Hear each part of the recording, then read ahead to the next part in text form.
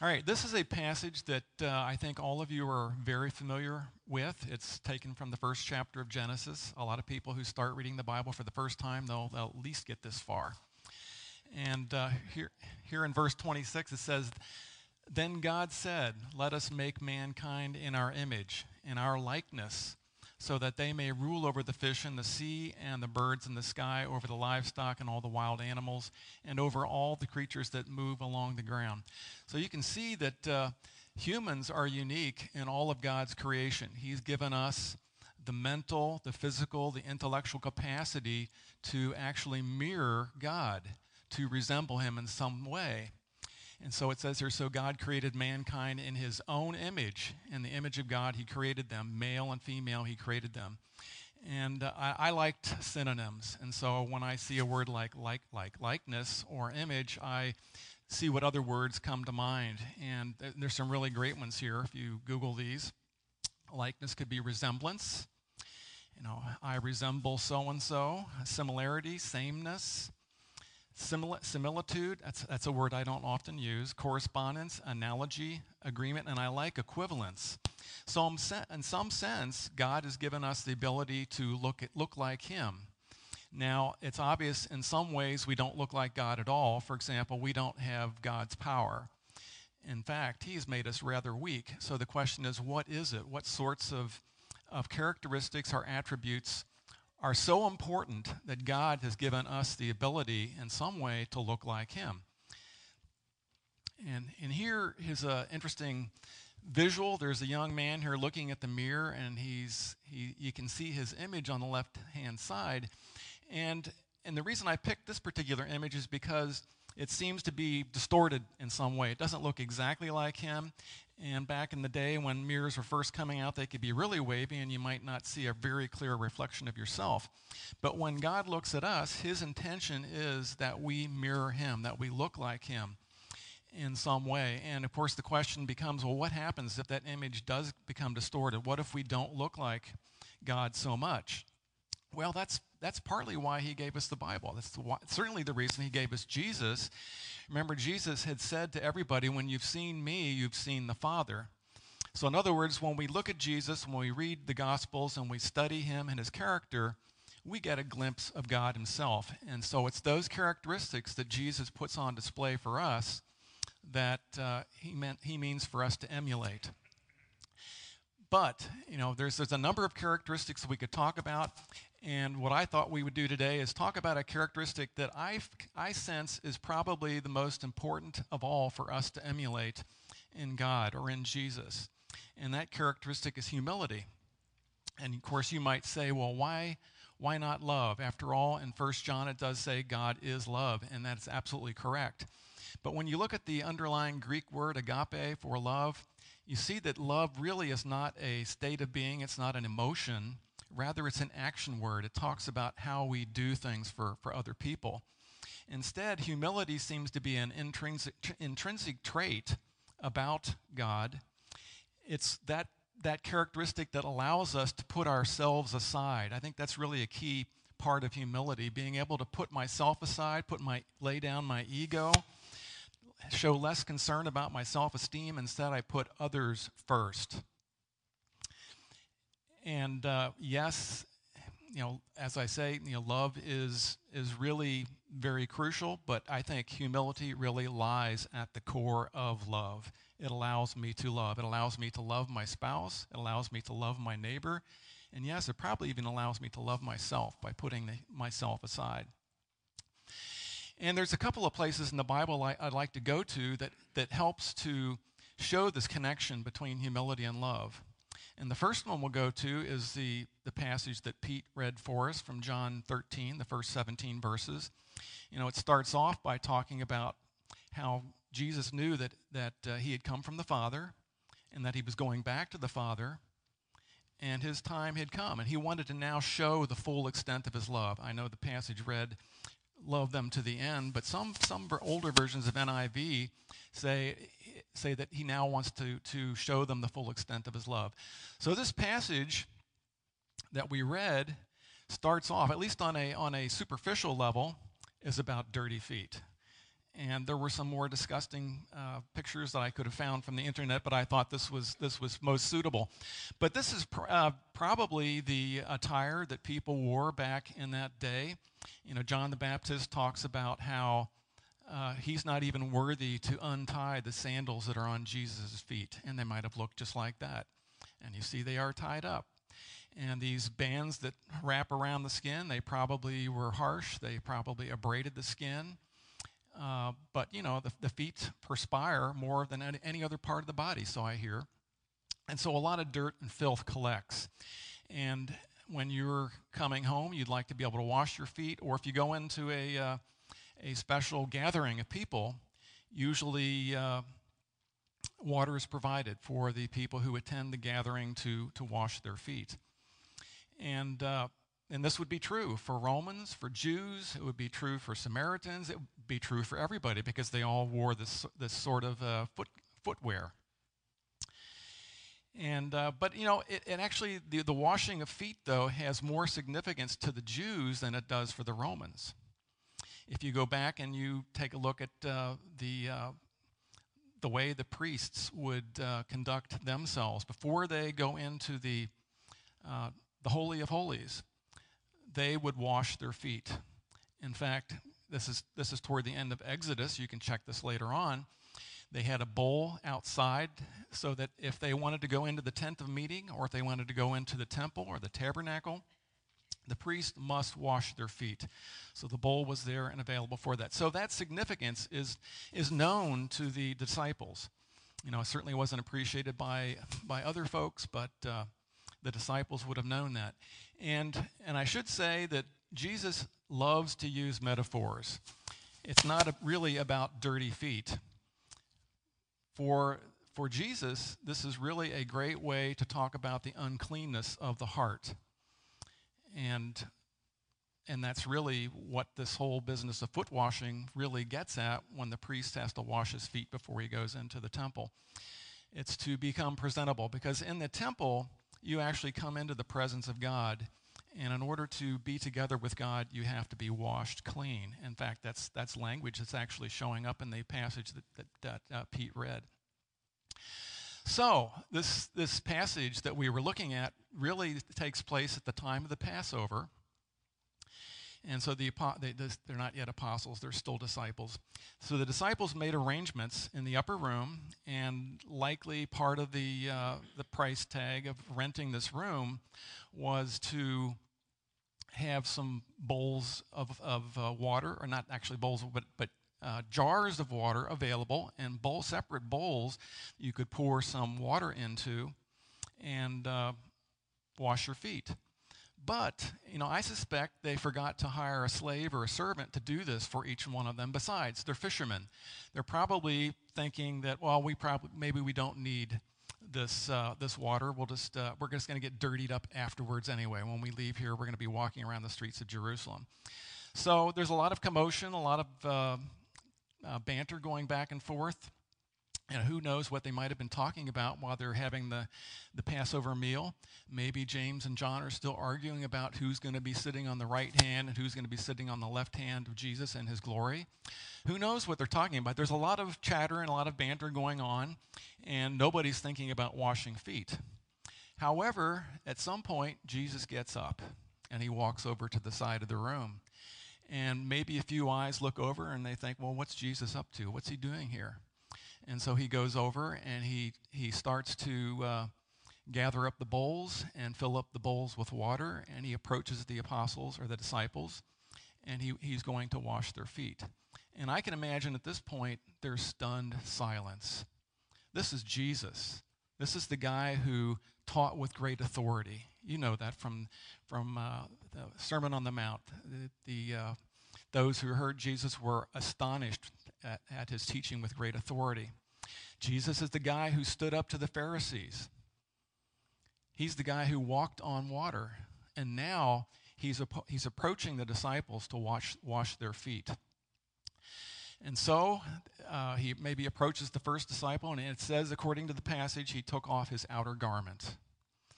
And again, Jesus is really rich in his use of metaphors. And so I really think that that means something, his taking off of the outer garment. I think he's really telling people that he's putting himself aside.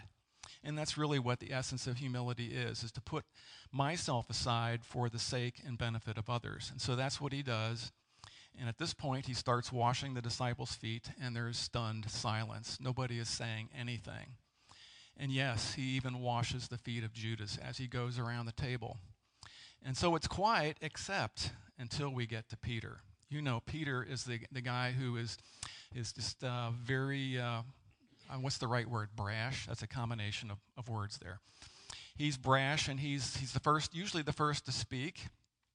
And so when Jesus approaches him, he says, "Lord, are you going to wash my feet too?" And Jesus very gently and humbly tells him, "Well, Peter, you don't really exactly understand what I'm doing now for you, but eventually you will." And I think we all know what that eventually will involves. He's basically alluding to the work that he will do on the cross. He will go to the cross. He will die on the cross in a very humiliating and horrible death. And through that, he would take care of their sins. That's when Peter would understand. But Peter doesn't understand. He says, no, you're not going to wash my feet. And then again, Jesus says something remarkable.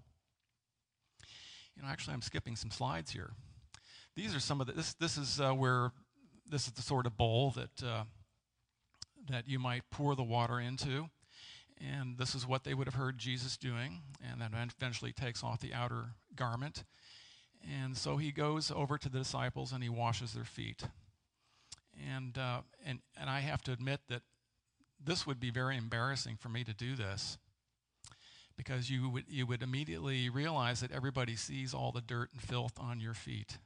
And maybe this is partly what Peter was embarrassed about. Yeah, he was very embarrassed about this whole thing, because maybe his feet were extra dirty and Jesus would see that dirt. But there's some scrubbing required, and the dirt transfers from the foot over to the water. But when you're all done, those feet come out nice and clean. And this is what the priests would have done before they entered into the temple. And this is really what Jesus wanted to do for Peter. And so when Peter says, no, Lord, you're not going to wash my feet, what does Jesus say? Again, very gently and calmly, he says, "Well, Peter, unless I wash your feet, you have no part with me." And that's probably in the same sense of the priest. Before the priest goes in to be in the presence of God, he needs to wash his feet. He needs to be washed clean. Except here, Jesus is telling us that real washing is something that's accomplished by Jesus. And I believe that it's a metaphor for the eventual washing that takes place when Jesus goes to the cross. Our sins are kind of like that dirty foot that you saw a while ago. It's crusted over with layers of sin. It's crusted over with lies. It's crusted over with deceit and all the other sorts of things that you read about in Mark 7:21. That's a good place to go to. And so Jesus at the cross provides the means for our hearts to be washed clean.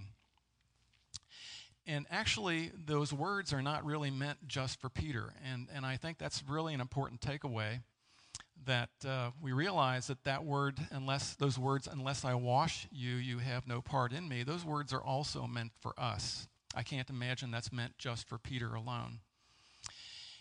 And so the question for us is, when does that happen for us? When does Jesus wash us? Well, we can take a look at various places in the Bible, and one of them I'd like to look at is in Paul's conversion story. Paul, throughout the book of Acts, he tells his own story a number of times, which is good. And we know how this happened. He had this trip that he was making to Damascus, and he was seeking out Christians who he would throw in prison. And so he was struck by light. He's rendered blind, and so now he realizes that he's been doing the wrong thing all the way along. And so he's told that he would be met by a man by the name of Ananias. And so Ananias comes to him and puts his hands on his eyes, and scales fall off of his eyes, and he's healed.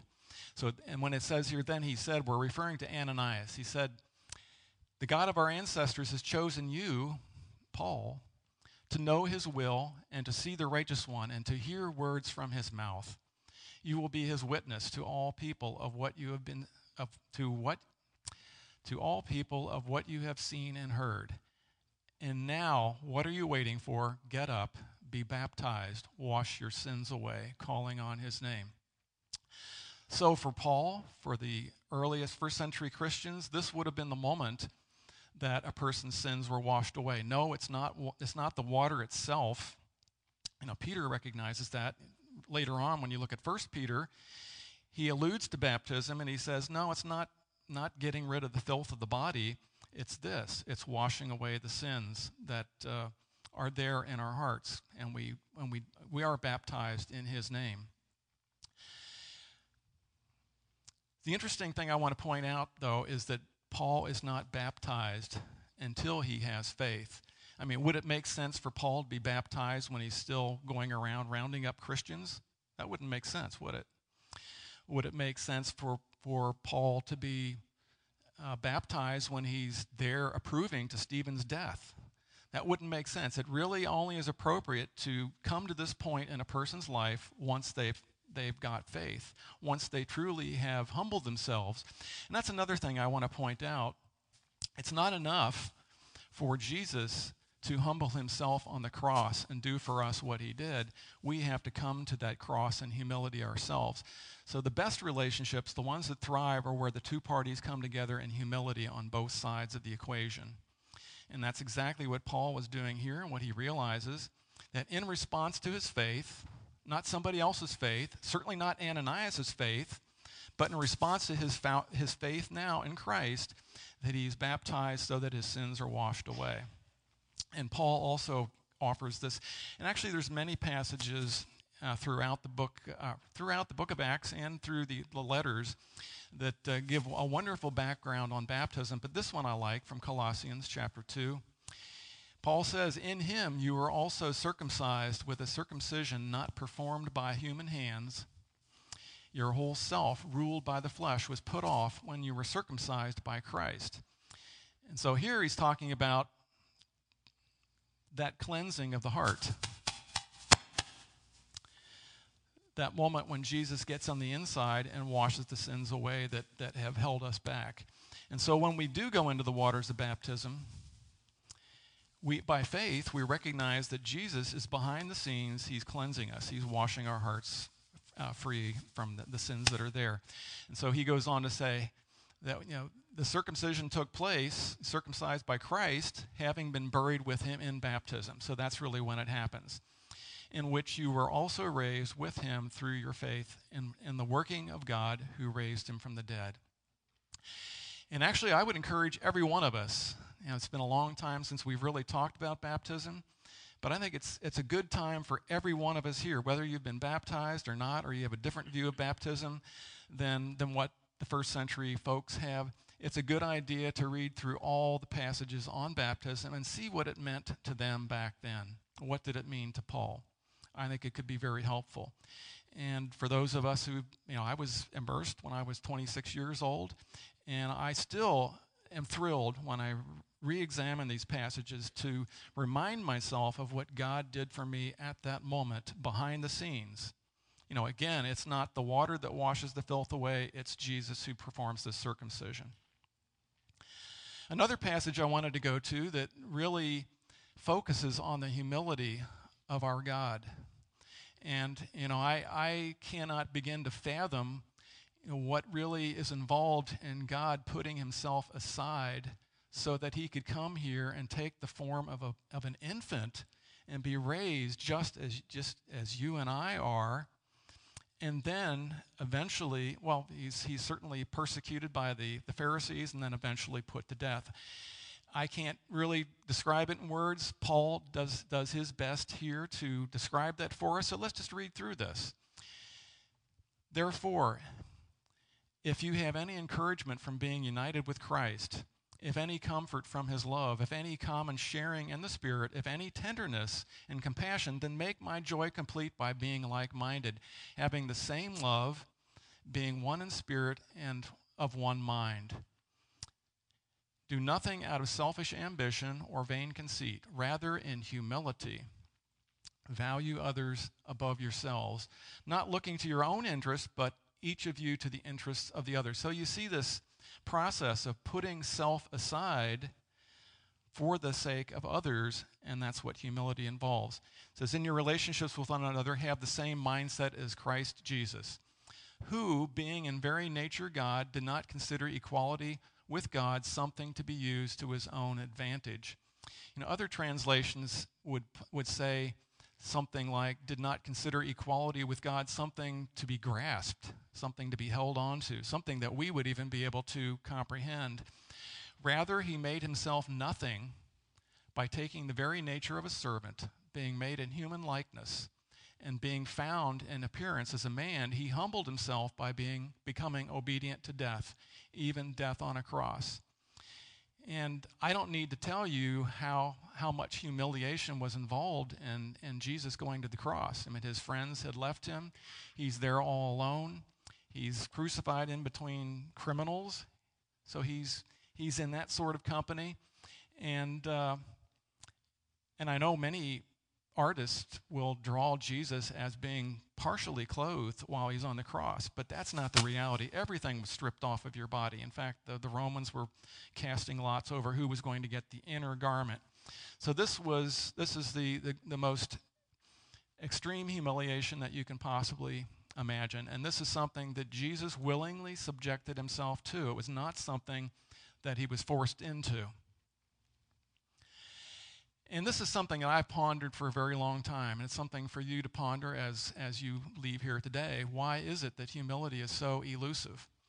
And I've got this passage from Luke 17 that we hardly ever read together or study, but I think it does provide some insight into why people have such a difficult time with humility. Jesus teaches this. He says, suppose one of you has a servant plowing or looking after the sheep. Will he say to the servant when he comes in from the field, come along now and sit down to eat? Won't he rather say, hey, prepare my supper, get yourself ready and wait on me while I eat and drink? After that you may eat and drink. Will he thank the servant because he did what he was told to do? So you also, when you have done everything you were told to do, should say, we are unworthy servants, we have only done our duty. So I think he underscores the problem here. People are actively looking for a pat on the back. They're looking for an attaboy. They're looking for accolades. And now I want to be careful. I don't want you to somehow believe that you shouldn't appreciate one another. You should. We should be thanking each other. I think that itself is an act of humility when I say to Diane, thank you for teaching the ladies' class. Or Jim, thank you for leading singing this morning. That can itself be an act of humility where you're putting yourself aside and you're acknowledging somebody else. But to insist that people pat me on the back is not humble. It is arrogant. And so why do we go there? Why do we have that problem? And this is my own thinking. I got in the box there. I wish I could put some famous person's name down alongside there, but I can't. It's from me, so feel free to rework this however you wish. And so I think it really comes down to the messages that come from the world. They batter us and they come at us every day. But the messages from the world tell us we have no importance unless we prove our value in some way. And so what do we do in response to that? Well, we set out to prove ourselves. We really go out of our way. We make every effort to get out in front of others and promote ourselves, and maybe even hurting others in the process. So that's what the world does to us. But God tells us from the very beginning, even before we've done anything at all, he pronounces us good, actually very good.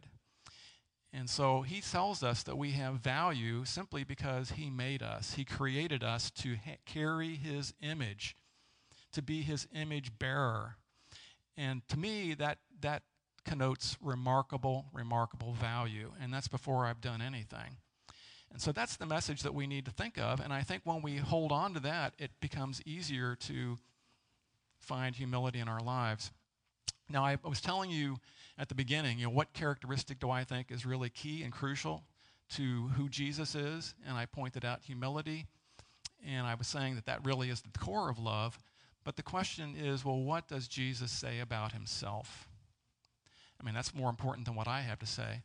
So I'll take you to this last passage here where we will wrap up. What does Jesus have to say about himself? This is taken from Matthew 11. I think we all love this passage, and I think we know it pretty well.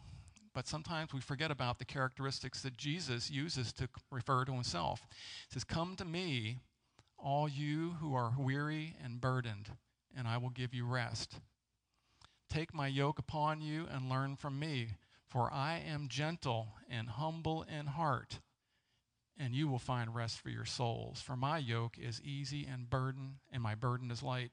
When I started reading the Bible intensely back in my 20s, what really got me the most was the characteristics of Jesus, and these are the ones right here.